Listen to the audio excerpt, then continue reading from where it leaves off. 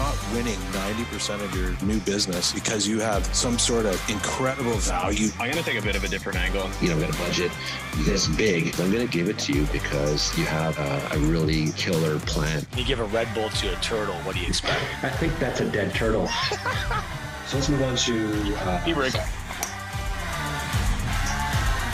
Cheers. Cheers. Cheers.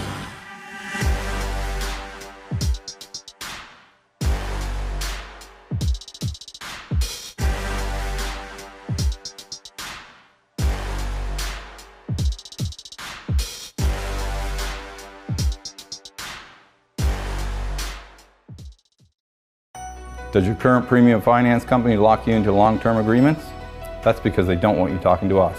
At IFS, we win your business the good old-fashioned way, with customer service. I know you don't always have to use a premium finance company, but when you do, you should use IFS. Cheers. Hi there, and welcome to another episode of the Digital Insurance Point podcast. I'm your host, Tom Reed. And as always, I'm joined by my colleagues, Steve Earle, CEO of Chief Insurance. Hello. Adam Mitchell, CEO of Mitch Insurance. Hello. And not present today in body, but definitely in spirit, is Jeff Roy. Mr. Worldwide. Mr. Worldwide, CEO of Excalibur Insurance. And we are pleased today to be welcoming Jackson and Jameson from Quandri. Jackson is the CEO of Quandri, and Jameson is the president. And we're told they have a mutually assured destruction button where they can fire each other if things don't go the way they want them to go. And with Jeff's absence, I'm going to ask Steve to fill in on our speed round here. Okay, Jeff Roy speed round. We're going to make it speedier than Jeff would ever do it. Jameson, what's your favorite Canadian band or artist? The Tragically Hip. Nice. Jackson, when you're not working with insurance brokers, what do you do in your spare time? Normally it would be skiing or hiking, but I'm getting married in July, so right now it's wedding planning, which is taking up all my spare time. Congratulations. I might also say goodbye to skiing and hiking.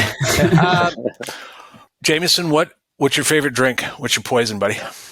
I would say a good rum and Coke is my drink of choice. Jackson's opinion, who's a better athlete? I think the fact points to me on that one. Jameson, who's a better fisherman? Yeah, I would say, I mean, talking facts, I would love to say myself, but Jackson does have the bigger fish of the two of us with pictures to prove it. So I can say that.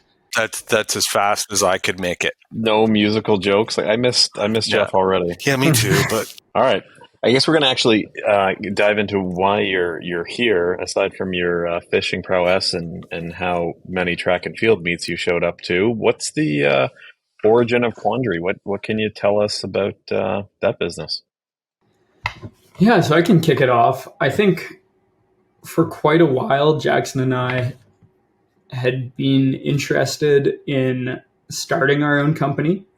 And that, for me, really started while I was in university, actually. So I did a degree in computer engineering. And when I was going to school, I worked at a startup for about a year or so. That startup was, they were building autonomous boats to go out on the ocean, actually, and essentially replace 20, 30-person crewed vessels that were going out to do scientific research. And I was one of the first employees hired at that startup, which essentially means you get to do and have to do everything and anything to keep that startup going. And basically out of that, I just realized like how fun and how much of an impact you can have working at a very small company, and fell in love with the idea of a startup, really. And so after working at that startup, went back to university and I was doing my schooling. And from that point on, I lost a lot of interest in my studies themselves and was pretty interested in what can we do to start a company together, basically. And was working with a startup right after school where I was managing a large operations team. Part of that team was doing a lot of high volume, repetitive data entry into a software platform that we couldn't read or write what we wanted through the API. So I originally built a few bots to solve that problem in that business. And this is while Jameson and I were bouncing around these different business ideas to look at something to do on our own. And after implementing those bots in that business, we looked around in that business and there were opportunities to build bots for probably 10 different problems. And then we started talking to friends and past colleagues in other businesses. Didn't matter if it was a tech company or if it was a construction company. Every business we talked to had problems around high volume, repetitive data entry work. It was just a big problem basically everywhere. So we initially saw it as an opportunity to start experimenting around that space. So building bots to solve the problem of high volume repetitive data entry, really for SMBs in Canada is what we were originally looking at.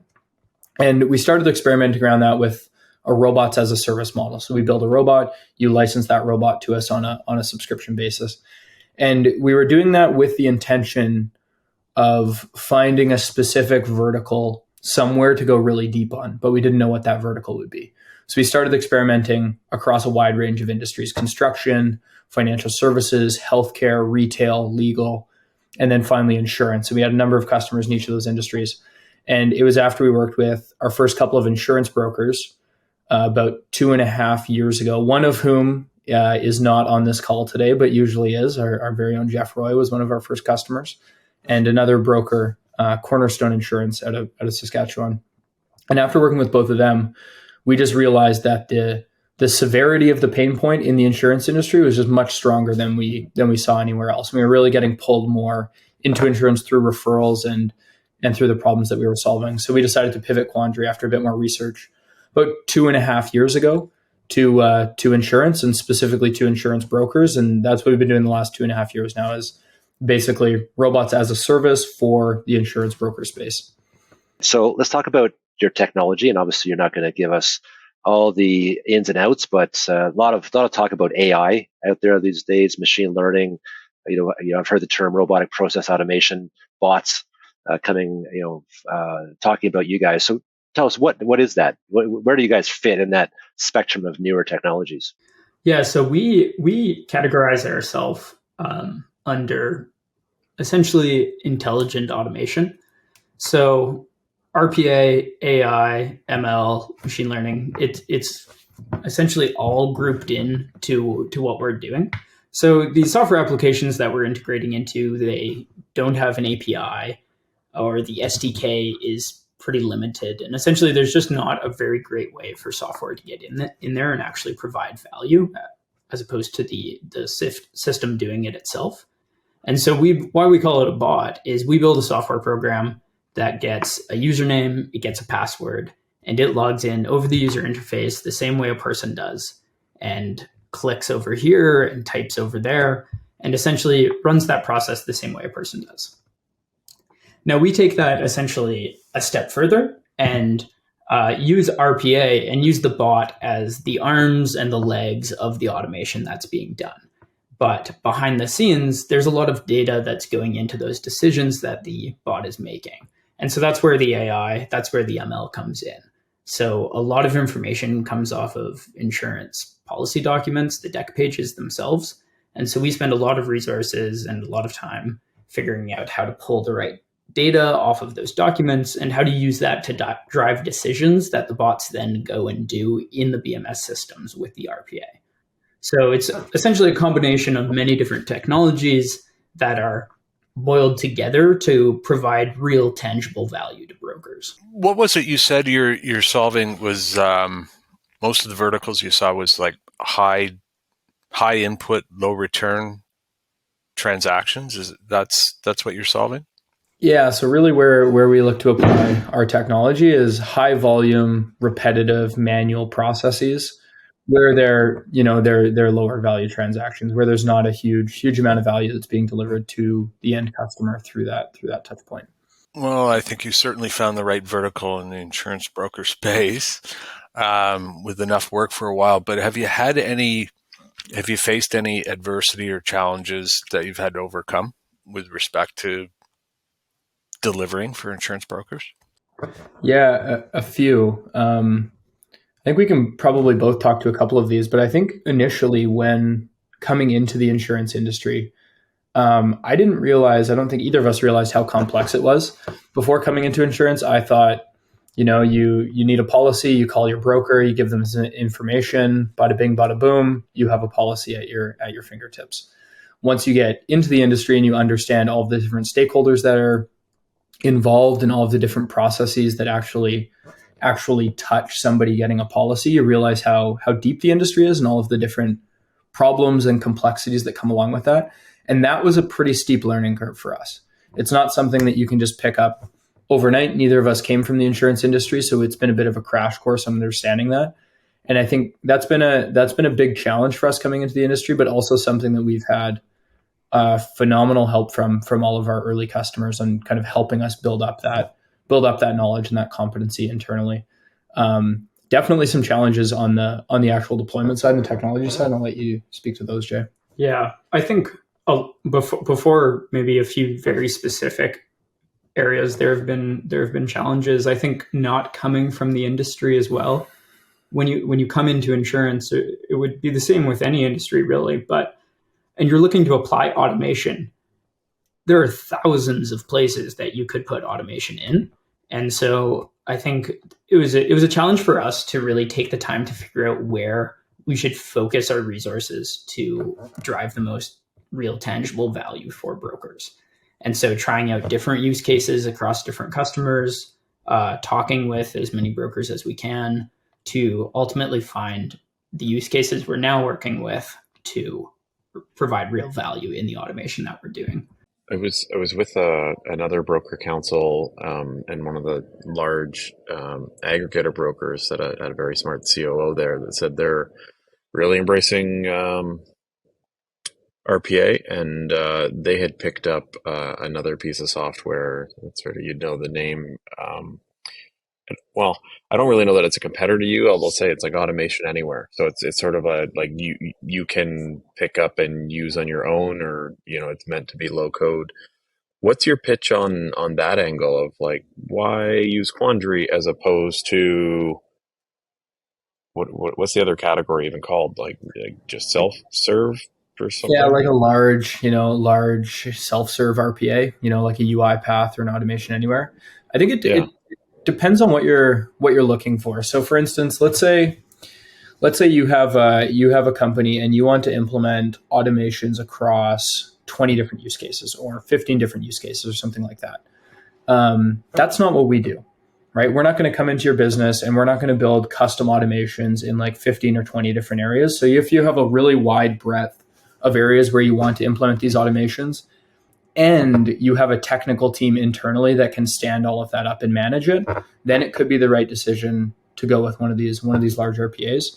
Where Quandri is different is what we do. We focus on a very small number of use cases. So we can come into a brokerage and we can implement that use case in about 30 days or so. So we're focused on 3 use cases. We do those use cases really well, which means we can stand them up really quickly. And we're completely vertical to insurance brokers, right? That's all we do. That's what our entire team is focused on all day, is brokers and brokers' problems. So that means that we can stand these up a lot quicker. And those automations are not just built from the ground up from your business. They're incorporating learnings and exceptions and edge cases from dozens of different brokerages that we've deployed them for. So you end up with a much more comprehensive and robust automation than if you were just building this yourself. So although I have one bot, it also learns from all the things that Steve's bot does, is what you're saying. There is some connective back tissue there. Exactly. It's learning from across the deployment of all of those robots and all of the different edge cases that it's seen. So it ends up being much more robust. Like a common criticism of RPA and this type of automation is the brittleness of it, right? So if you implement one of these things and something changes, it takes down the bot, which is true if you're doing that in a for just a couple of different cases. But if you've done that dozens of times, hundreds of times, it's seen so many different edge cases and exceptions that it becomes quite robust, and it takes a lot to then make it ineffective. And how that actually like shakes out from an ROI perspective and from a spend perspective. If you're standing up Automation Anywhere, you either need dedicated resources and a team internally to build and manage these on an ongoing basis.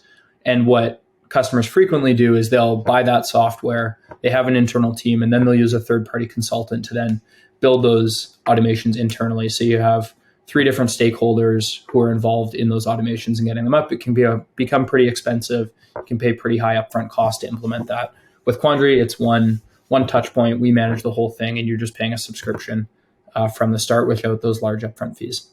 One of the things that we have talked about amongst the podcast crew is the benefits of getting rid of a lot of that administrative, high volume, repetitive, non-value added tasks, right? When we've talked about it in the sense of having APIs that properly connect back and forth and so on, you guys are coming at a bit of a different perspective. But have you got any business cases that you can share with us to talk about some of the tangible benefits that your clients have seen, even in these still relatively early days?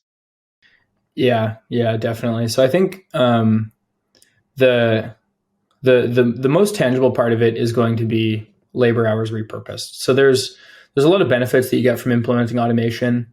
For instance, when you have a bot running versus having a person running, it's more standardized. There's going to be less errors. It can run on a schedule. You can implement standardization across your business. Like there are those key benefits to implementing automation versus a person. But I think right now, with how difficult it is to hire staff, how hard it is to retain staff, like brokers across the country and across the continent, like that's seemingly one of the biggest problems that everybody has. The main benefit that you get out of this is repurposing staff, right? Taking trained staff that you have in your environment that you can repurpose to more valuable and more meaningful work. So for example, we're doing we just did an implementation with a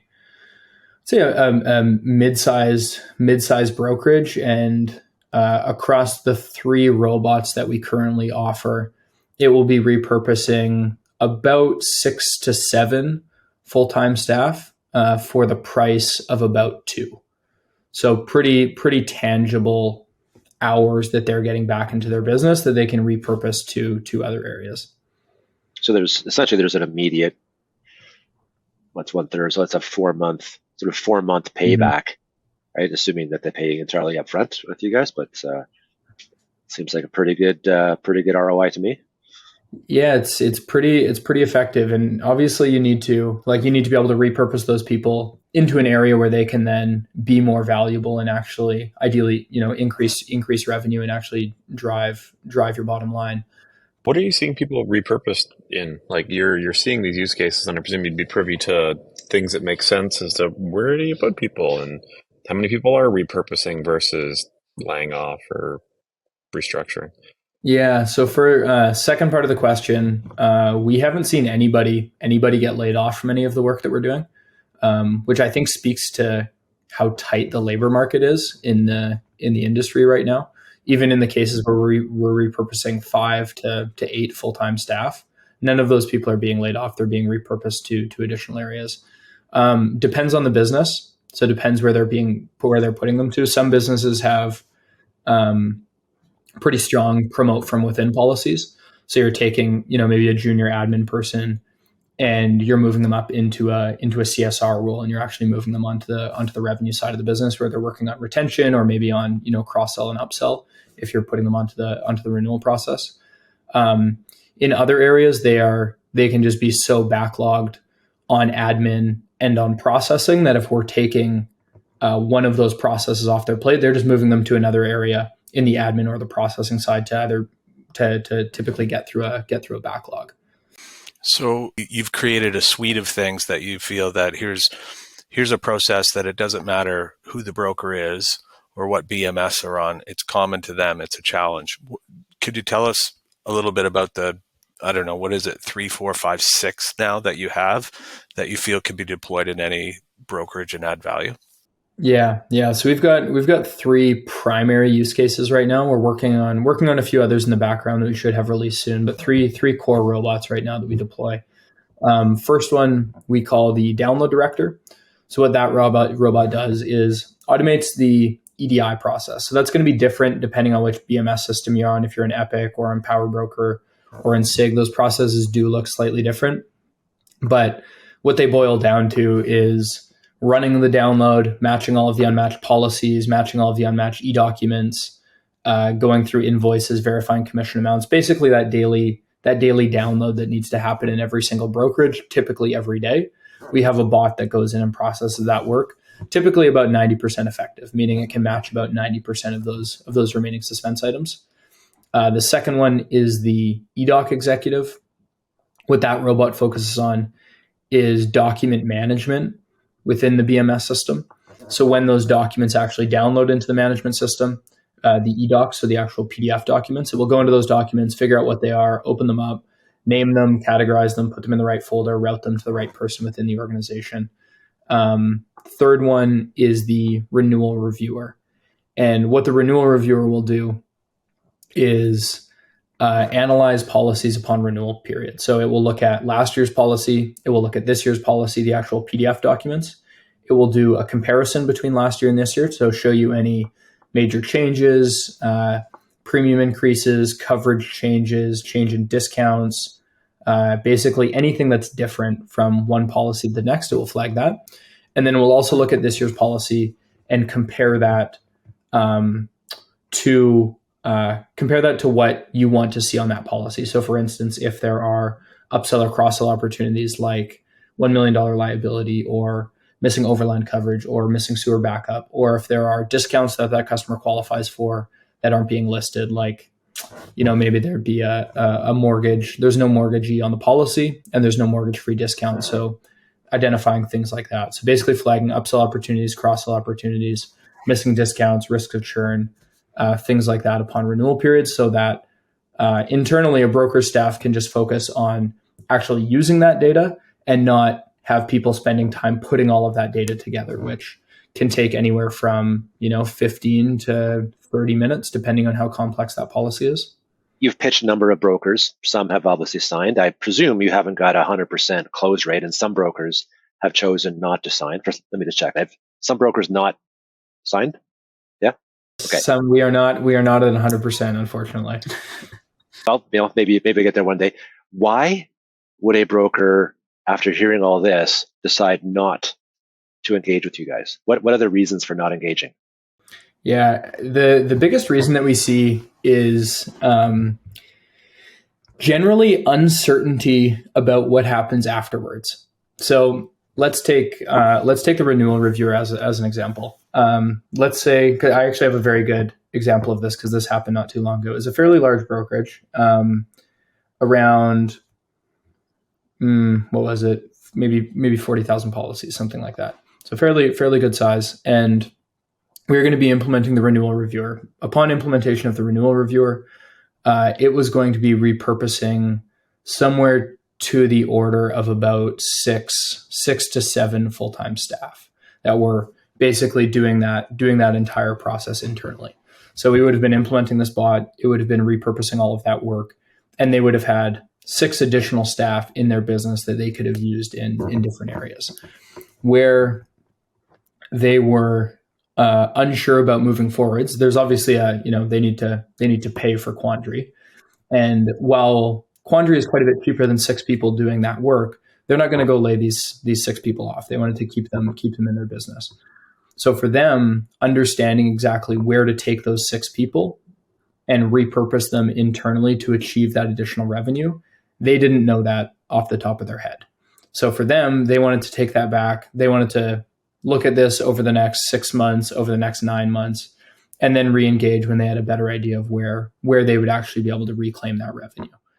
So let me just run those numbers back to you, just make sure I get this right. So you got a 40,000 PIF operation, which, depending on jurisdiction, line of business, blah, blah, blah, blah, I'm going to guess probably is about 40 staff, 35 to 40 staff. So that's got to be more. That's got to be more. That's got to be like 150. Yeah, 130 or so. I did some rough math, and I think you're in the area of, depending upon what your salaries are in processing and so on, but give or take, if it's, maybe correct me on this, guys, it's been a while, if it's 35 or 40 hours a month of work, that's when it becomes a break even. If it's more than 35 in that process. Maybe chime in there, Steve. Like on the low end, there needs to be a certain amount of volume for it to make sense, right? So the way that we price is on a sliding scale based on PIF, based on the policies that the robot's actually processing. So it does go up and down depending on the size of the brokerage, but there is a floor there. Like you need to have a certain amount of volume in that process for it to make sense. It doesn't need to be massive. Like we've got customers in the 1,500, 2,500 PIF range where they see ROI, but they're probably not going to deploy all three of our robots. I think where you were going with that, Adam, is like percentage of employees or percentage of labor that can be repurposed. If we deploy all three of our robots into a brokerage, we can see 5 to 8% of staff repurposed. Typically, you're going to see larger amounts as the business gets larger as well, because people are more specialized and they are more specifically applied to a certain process. Whereas if you have somebody who's doing half of this and half of this and half of this, whereas on paper you might see that return, but it's not quite as clean in practice. Do each of the bots do one job, or do they do multiple per? Each of the bots does one job. So like I know there's download, and we talked about policy review, renewal, comparison, review, flagging. Yeah. I know of the eDoc one as far as cleaning up and redistributing, refiling. Mm-hmm. Are those the three, or have some of mine overlapped? Yeah, those are the three that we have right now. And so as a business, from an efficiency standpoint, as a Quandri business, you can, I think you said, quickly deploy those things into the next brokerage, the next brokerage, the next. It doesn't take a massive amount. It would be customizing, I guess, up to the BMS layer, as like there's 3 or 4 BMSs and you need to change the paths per, but then would every TAM implication be the same? Sorry, when you say TAM, do you mean like the BMS system? Oh, sorry, yeah. Just like would a singular, like if you figured out for Power Broker, is like the next 5 rollouts of that like 20 minutes? Yeah, so basically how that works, it's pretty much the same, but there are some small differences. So again, just because we've been talking about it, I'll use the renewal reviewer as an example. So let's say we've deployed the renewal reviewer on Power Broker and we're doing another one on Power Broker, different customer. There could be some minor differences in their environment, in their ecosystem. That stuff is pretty quick to get through. Where you will see differences is on the configuration of the robot. So let's say Steve wants to be aware of, every time that there's no overland coverage on a policy. Let's say Adam doesn't care about overland coverage, but he really wants to be aware of any time there's no mortgage-free discount. And let's say Tom doesn't care about either of those. He just wants to know that GRC, guaranteed replacement cost, is listed on every single policy. Those configurations are different. So it does take a little bit of time up front on the onboarding process to just adjust those configurations and make them the same. And then what takes a bit of time during onboarding is the actual testing of this. So we'll run the robot in your system, Adam. And when we run that, your team then sees what the robot's producing based off those policies. And they're typically going to look at that and they're going to want to change a thing or two. And then they're going to test it again, change a thing or two, test it again, change a thing or two before they're finally ready to roll it out into production. So the differences between brokerages aren't huge, but there are differences in configuration and then some testing during the onboarding period. But typically from kickoff to go live right now, we're for an existing product, 30 to 45 days. So let me get it straight. So you're approximating something around saving 5 to 8% of staff costs based on these 3 bots that you currently have. Is that right? If it's all 3 of the bots being deployed, we've seen 5 to 8%. Okay. What do you think is the and you guys are only, obviously you're not touching every admin task yet. How much more opportunity is there? Like if those 3 bots are carving out 5 to 8% of staff costs, if you were able to automate, or if Quandri, your tool was able to kill all of that administrative stuff, how much are we talking about in your opinion? Like what are you missing, I guess? How much more beyond the 5 to 8% is there for you to capture? Yeah. So in terms of that actual percentage, it would be an educated guess giving you a number on that. But there is a lot more room to move up. So we've tackled three use cases. one of which is a very significant cost center in the business. The other two that can be significant, but it does depend on brokerages. There are another 3 that we're working on right now that are probably as much time as those first 3 that we're already tackling. And there are another, 3 to 4 that we're looking at that we haven't even started working on yet. So I think, roughly if we assume those are about the same, that brings us up to, 10 plus, maybe to 15% that I don't think is unreasonable to think that we'd be able to carve out. Yeah. So we're looking at, let's call it 10 to 16 total opportunity, and staff salaries, run 50 plus ish percent. So that's, 5 to 8% of revenue essentially is what the ultimate goal could be. Yeah. And I don't think we necessarily know what the upper limit of those processes are, because at one point we weren't able to automate the renewal review process, but essentially we increased our capabilities of what is possible to automate and have bots do, and now we can automate that process. So I think internally we're also seeing just where we can push the boundaries of what you can have a robot do. My angle is into the API side, and like, how do you guys see? We're obviously at this interim period where companies are slowly starting to release APIs, and you have a business that has built bridges because there is an absence of APIs. So how do you see your business sort of pivoting and evolving with these things starting to roll out? I think so. I would say part of our business has been built on bridging that gap where APIs don't exist. However, part of it is kind of independent from that even being a problem. Even if the data transfer was perfect into the BMS system, there's still going to be quite a bit of repetitive work on top of that needs to happen that we're automating right now. So I think there's pieces of that are connected to it, pieces of it that aren't. However, even with this additional connectivity and like as it's happening, we see Quandri's role evolving to more so enable brokers to really tap into that. Like why Quandri exists and what we're focused on is enabling brokers to be more productive, enabling brokers to sell more, enabling brokers to do more with technology when their existing vendors maybe haven't been listening to brokerages as much in the past. And with these APIs that are being built, some of those will be able to be consumed by current vendors, but there's a lot of work that needs to happen beyond just a carrier building an API for Adam or Steve to actually be able to tap into that and use it.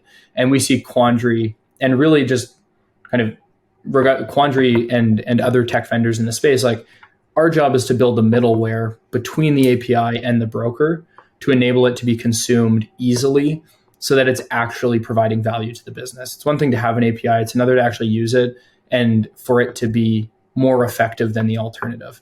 And that's where we see Quandri being able to step in, is building that middleware so that brokers can use it effectively. And I think the most important piece there is that it's actually providing value to the broker. Like how we look at all of our technology and like what we're building, we don't build anything unless it's delivering like real tangible value to brokers. And that's how we see we could step in there on the API. You're actually like not in the RPA business. You're in the business improvement business. Sort of. I think, and I think this actually comes back to what you were saying of like, robots are the best tool right now. Like what we consider our business to be in the business of is providing value to brokerages, right? Allowing them to run their business better, allowing them to do more with less. Whether that's RPA, whether that's AI, whether that's improving their process, the tool to us isn't actually as important as the end outcome that's being delivered. And I think a lot of really good software companies are in the business of just improving other businesses. They do that through software products, but by using a really good software product, you also transform your business internally to accommodate to that software. So I think to your earlier point, Adam, of like what tool you guys use right now, it isn't actually that important to us. And that's why we don't talk about, the RPA or the AI or the OCR that often, because what we really care about is like, what does that actually mean? And like, what's actually being delivered to the broker, regardless of the technology being used. So let's talk about next steps for you guys. Like where does the where's the future hold for Quandri? Where do you see the opportunities? In the short term, we've got these 3 robots right now. We're working on a couple more.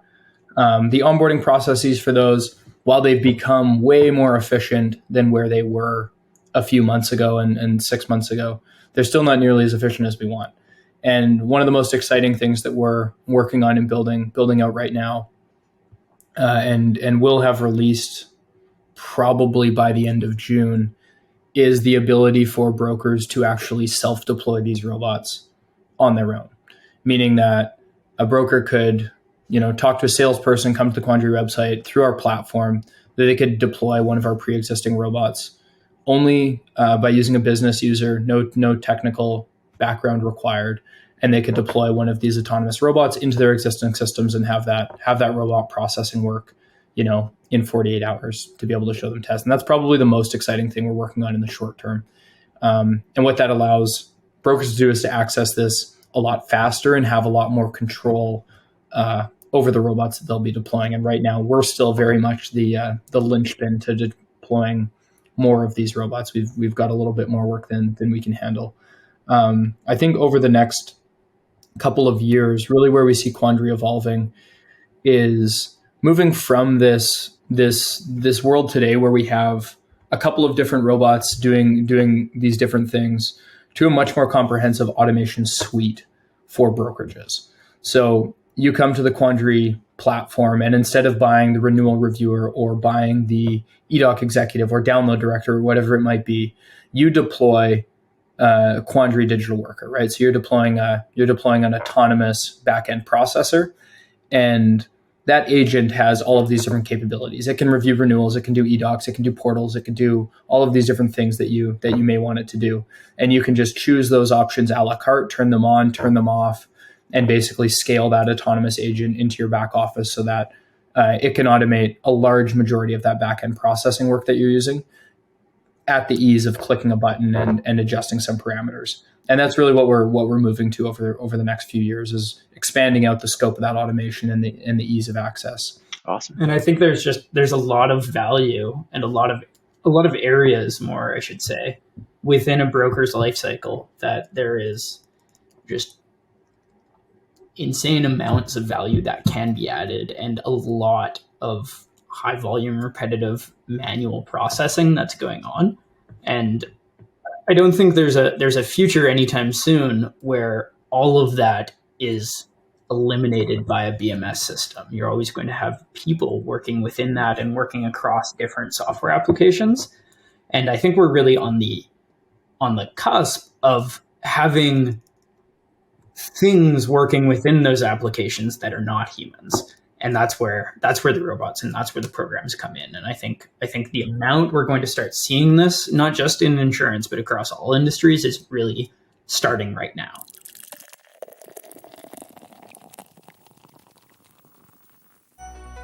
Is retention important to your brokerage? Of course it is. That's why at IFS, we have a cancellation prevention process. Want more details? Give us a call. I know you don't always use a premium finance company, but when you do, you should use IFS. Cheers.